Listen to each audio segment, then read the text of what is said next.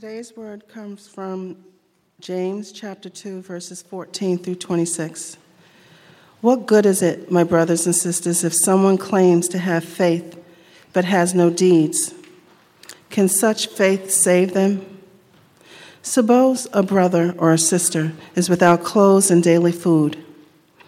If one of you says to them, "Go in peace, keep warm and well fed," but does nothing about their physical needs, what good is it? In the same way, faith by itself, if it is not accompanied by action, is dead. But someone will say, "You have faith, I have deeds." Show me your faith without deeds, and I will show you my faith by my deeds. You believe that there is one God. Good. Even the demons believe that and shudder. You foolish person. Do you want evidence that faith without deeds is useless? Was not our father Abraham considered righteous for what he did when he offered his son Isaac on the altar? You see that his faith and his actions were working together, and his faith was made complete by what he did. And the scripture was fulfilled that says, Abraham believed God, and it was credited to him as righteousness. And he was called God's friend. You see that a person is considered righteous by what they do and not by faith alone. In the same way, was not even Rahab the prostitute considered righteous for what she did when she gave lodging to the spies and sent them off in a different direction? As the body without the spirit is dead, so faith without deeds is dead. This is the word of the Lord. Let's just pause and pray together again. Lord, I pray that your Holy Spirit would speak in very personal ways through this passage. I pray that nobody who has really come to know Jesus would be shaken or condemned. But I pray for any of us who have not met him that you would reveal that. Bring us to him. Amen. We've been studying the New Testament book of James, and today we come to a portion of that book in which James kind of gives us a test that we can use to determine whether or not our faith in Jesus is real. You'll notice he talks about the difference between faith that saves, verse 14, and faith that doesn't, faith that he calls dead faith. Verse 17, the difference between faith that is useless, verse 20, and faith, verse 22, that is made complete. So, according to James, among those who profess faith in Christ, there are different kinds of faith. There's real faith, and there's, artificial faith. And so, he's giving us here a test that we can use just so that we know what kind of faith we have. A test. So I want to point out a few thoughts about this test that we're given for faith. I'll talk on these three things. First, the need for this test. Secondly, the nature of this test. And then third, how to pass the test. All right, so start with the need. Why do we even need to talk about this? Well, is this even healthy for people to question the authenticity of our faith? Why risk unnecessarily burdening people with condemnation or fear? Or, you would think if someone has professed faith, they've been baptized, they've joined a church, we should just, take it at that and leave it alone. Why do we really need to test our faith? Apparently we do. If you read the New Testament, here's what you'll find. Jesus and the apostles frequently, not just once in a while, frequently talked about the danger of thinking that we have come into a living relationship with God through faith in Christ, thinking we have that relationship when we don't. They talked about it all the time. For example, Jesus, Matthew 7, he said, "Not everyone who says to me, 'Lord, Lord,' will enter the kingdom of heaven." And Paul, 2 Corinthians 13, he told church members, he said, "Examine yourselves to see whether you are in the faith. test yourselves. Peter said something very similar. 2 Peter 1, he said, make every effort to confirm your calling and election. Like, don't just leave this to chance. Make sure you have really heard the internal call of the Holy Spirit in your life. John, the whole book of 1 John, the whole purpose of the book is so that people who claim to be Christians would know whether they really are. So you would know if your faith is real. Jude, in his epistle, warned a congregation about that there would be church members, he said, who aren't real believers, and they're going to cause all kinds of problems. The book of Hebrews tells us, quote, see to it that no one in your church has a sinful, unbelieving heart that turns away from the living God. So this is not a minor theme.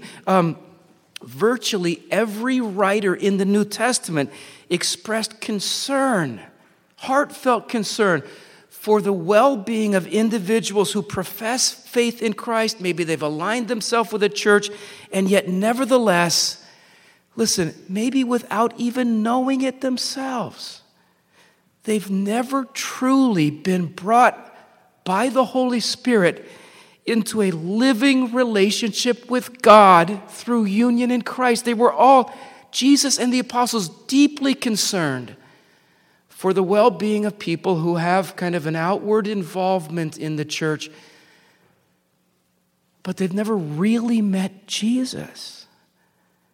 Now, think about it. If that was true in the days of the early church, I mean, people weren't just kind of drifting into the church back. It wasn't kind of easy. In the first century, Christianity was new. In the eyes of the world, if you were a Christian, you had joined some kind of weird cult. Nobody knew what you were, and Christians were often persecuted. So people weren't just kind of stumbling into the church back then. If even then there was a danger that there might be people gathering in the name of Jesus who don't know Jesus, think about the danger today. Especially in a nation like ours, especially for those of us who grew up in Christian homes, that you might just, that we might, the danger, guys, that we might mistake involvement in the life of a congregation, right, or adherence to a body of doctrine, that we might mistake those things for a real relationship with God. You see that? That's why Jesus came into this world, that we would have a real relationship with the living God. You know that, don't you? Jesus didn't come into this world just to start a new religion. We already had plenty of religions when he came. He came so that people could know God, really know God. John 10, verse 10, Jesus said, I have come that they may have life. Have it to the full. Excuse me. So, apparently, since this is what Jesus wants us to have, a living relationship with God, and since it's so easy to confuse that with sort of a counterfeit, just it's kind of a religiosity, we need this test.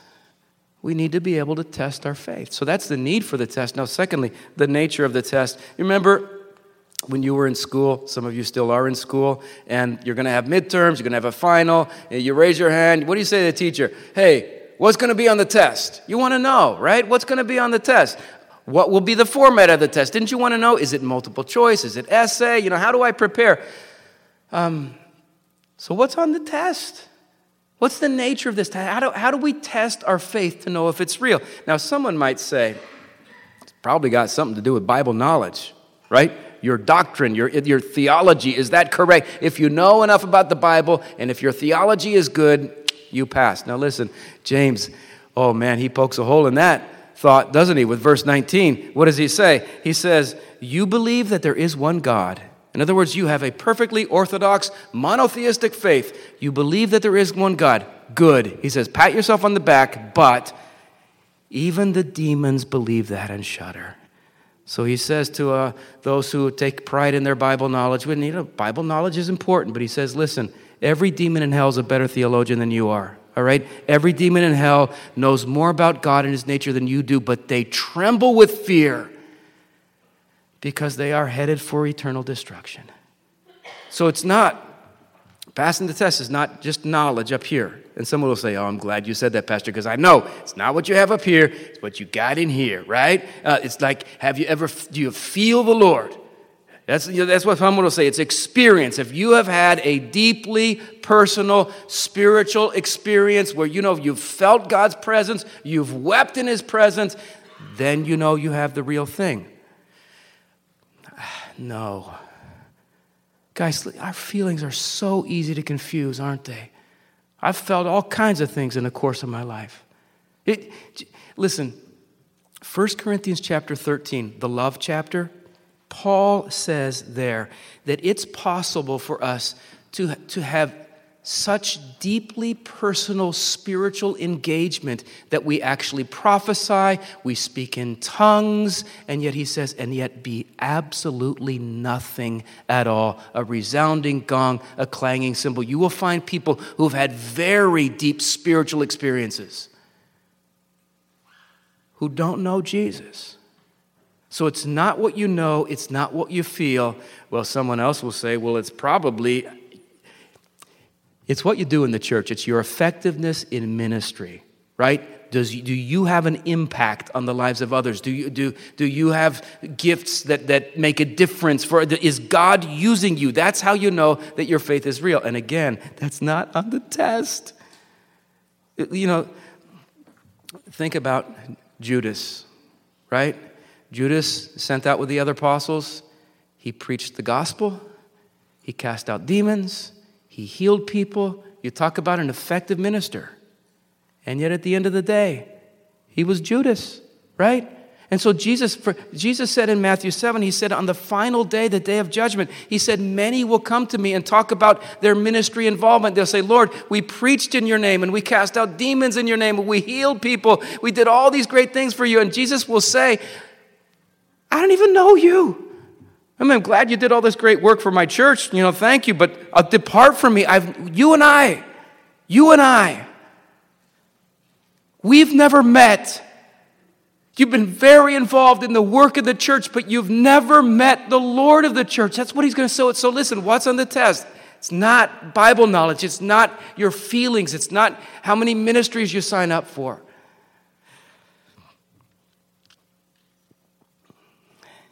The evidence that your faith is real, James says.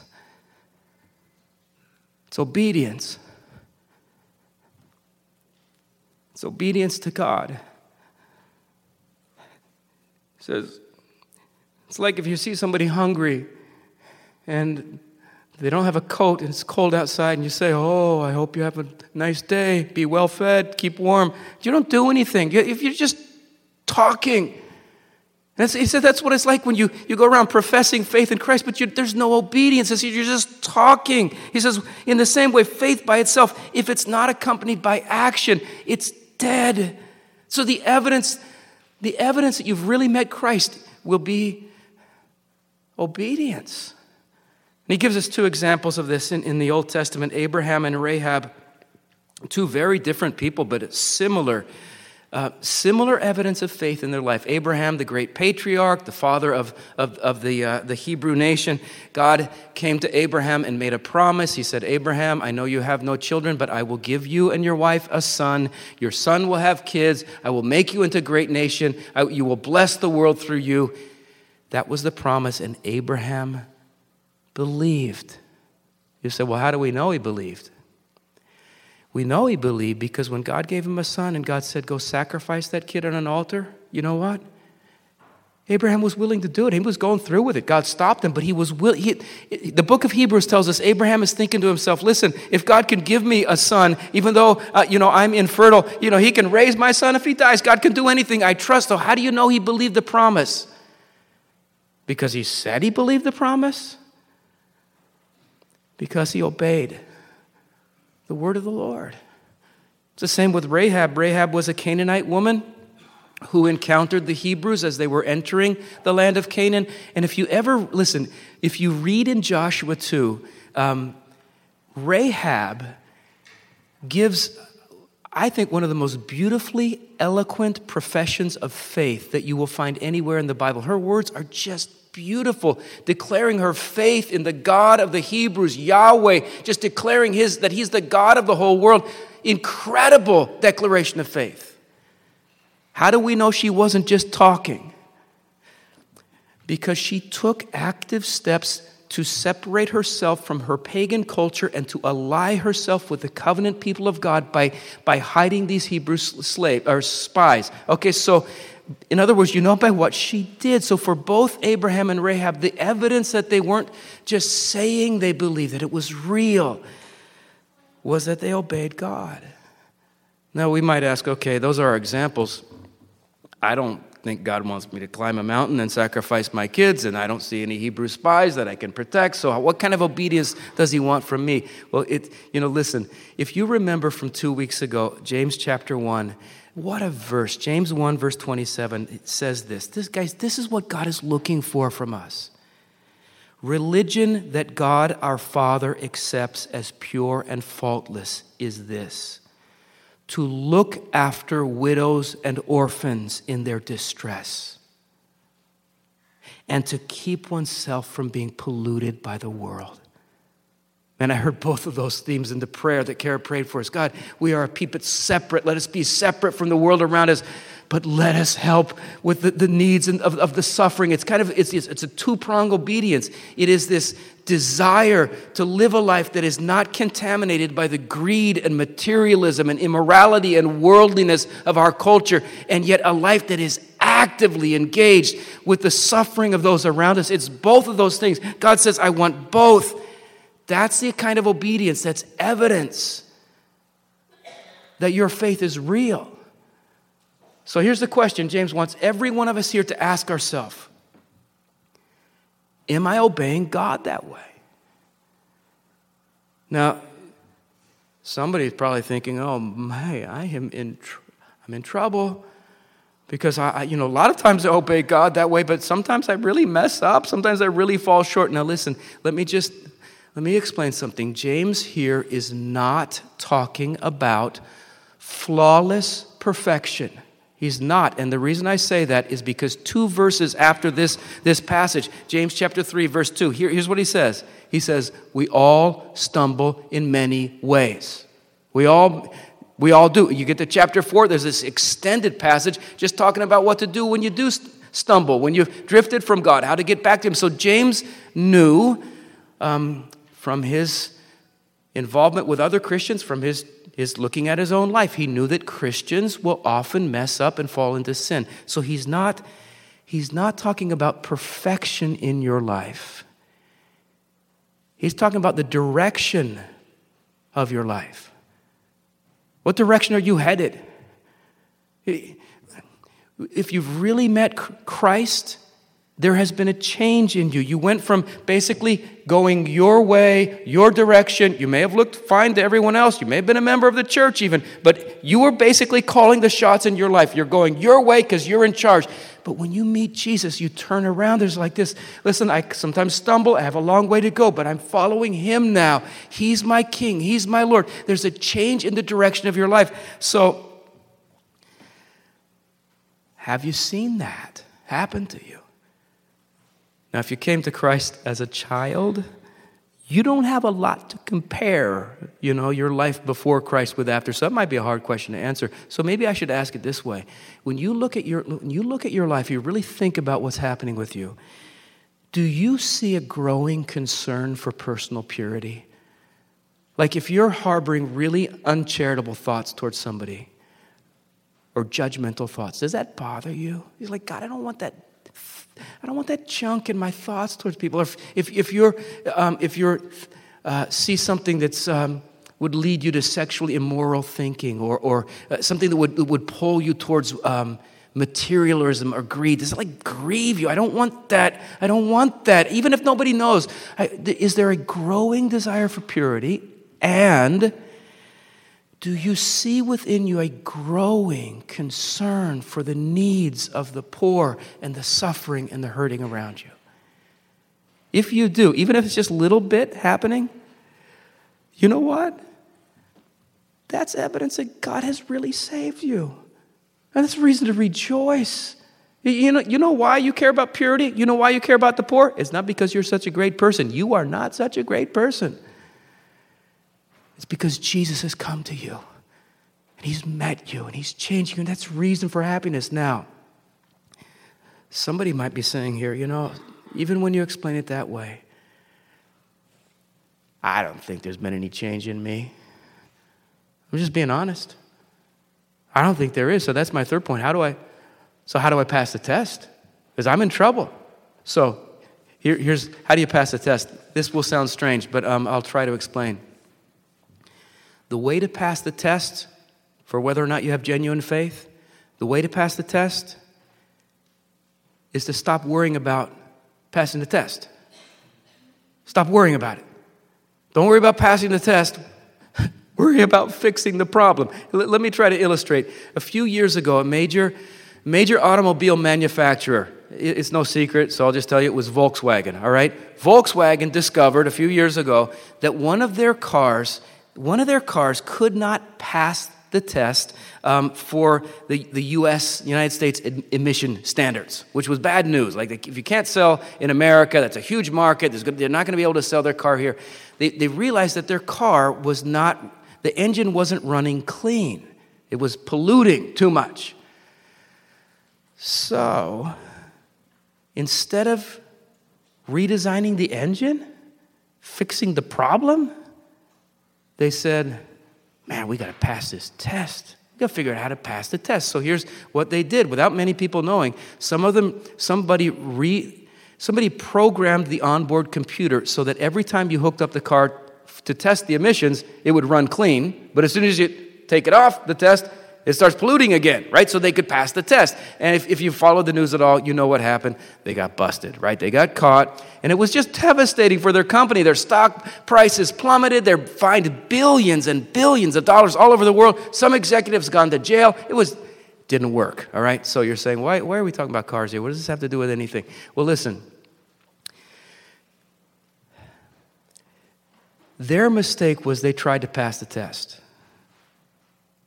Rather than just saying, you know what? We need a new engine. If you're not passing the test, don't worry about it. Don't try to pass the test. You need a new heart. Let me explain. James chapter 1, second part of that chapter, talks a lot about Scripture. This vibrant relationship. Anyone who's ever really been born of the Holy Spirit and met Jesus will find within them this growing love for Scripture. Christians love the Bible, all right? Real Christians do.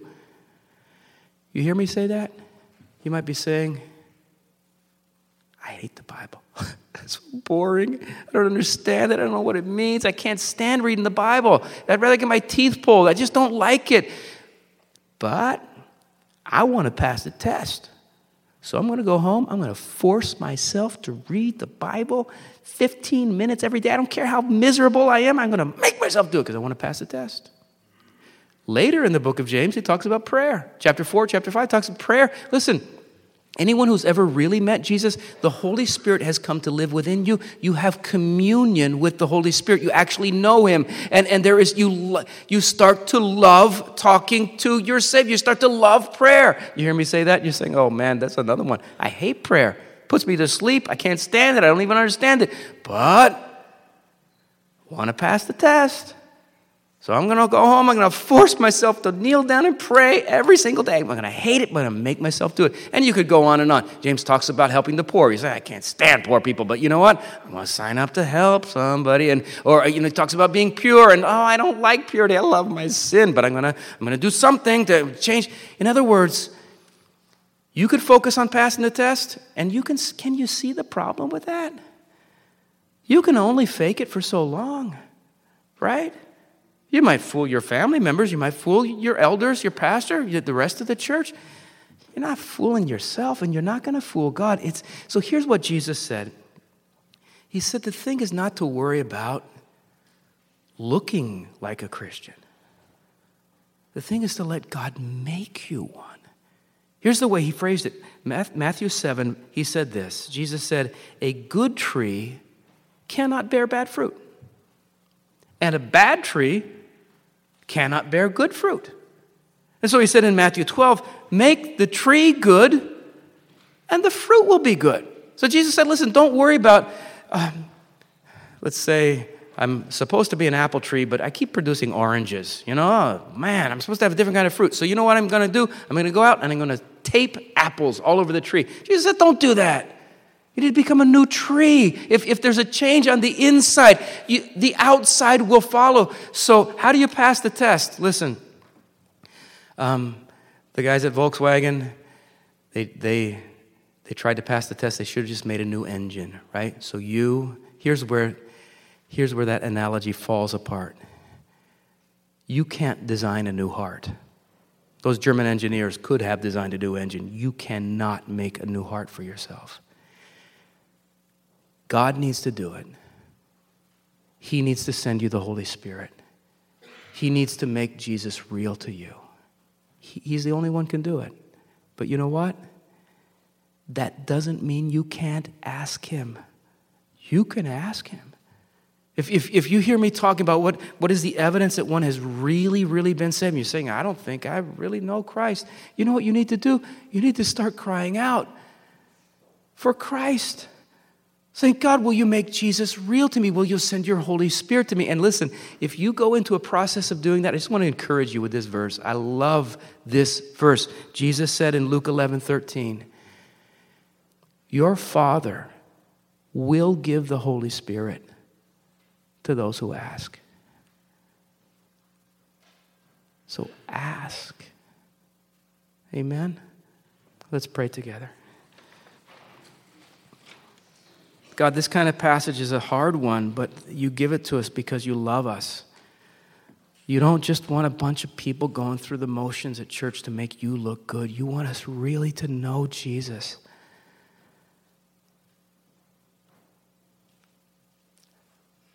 So if anyone here hasn't met him,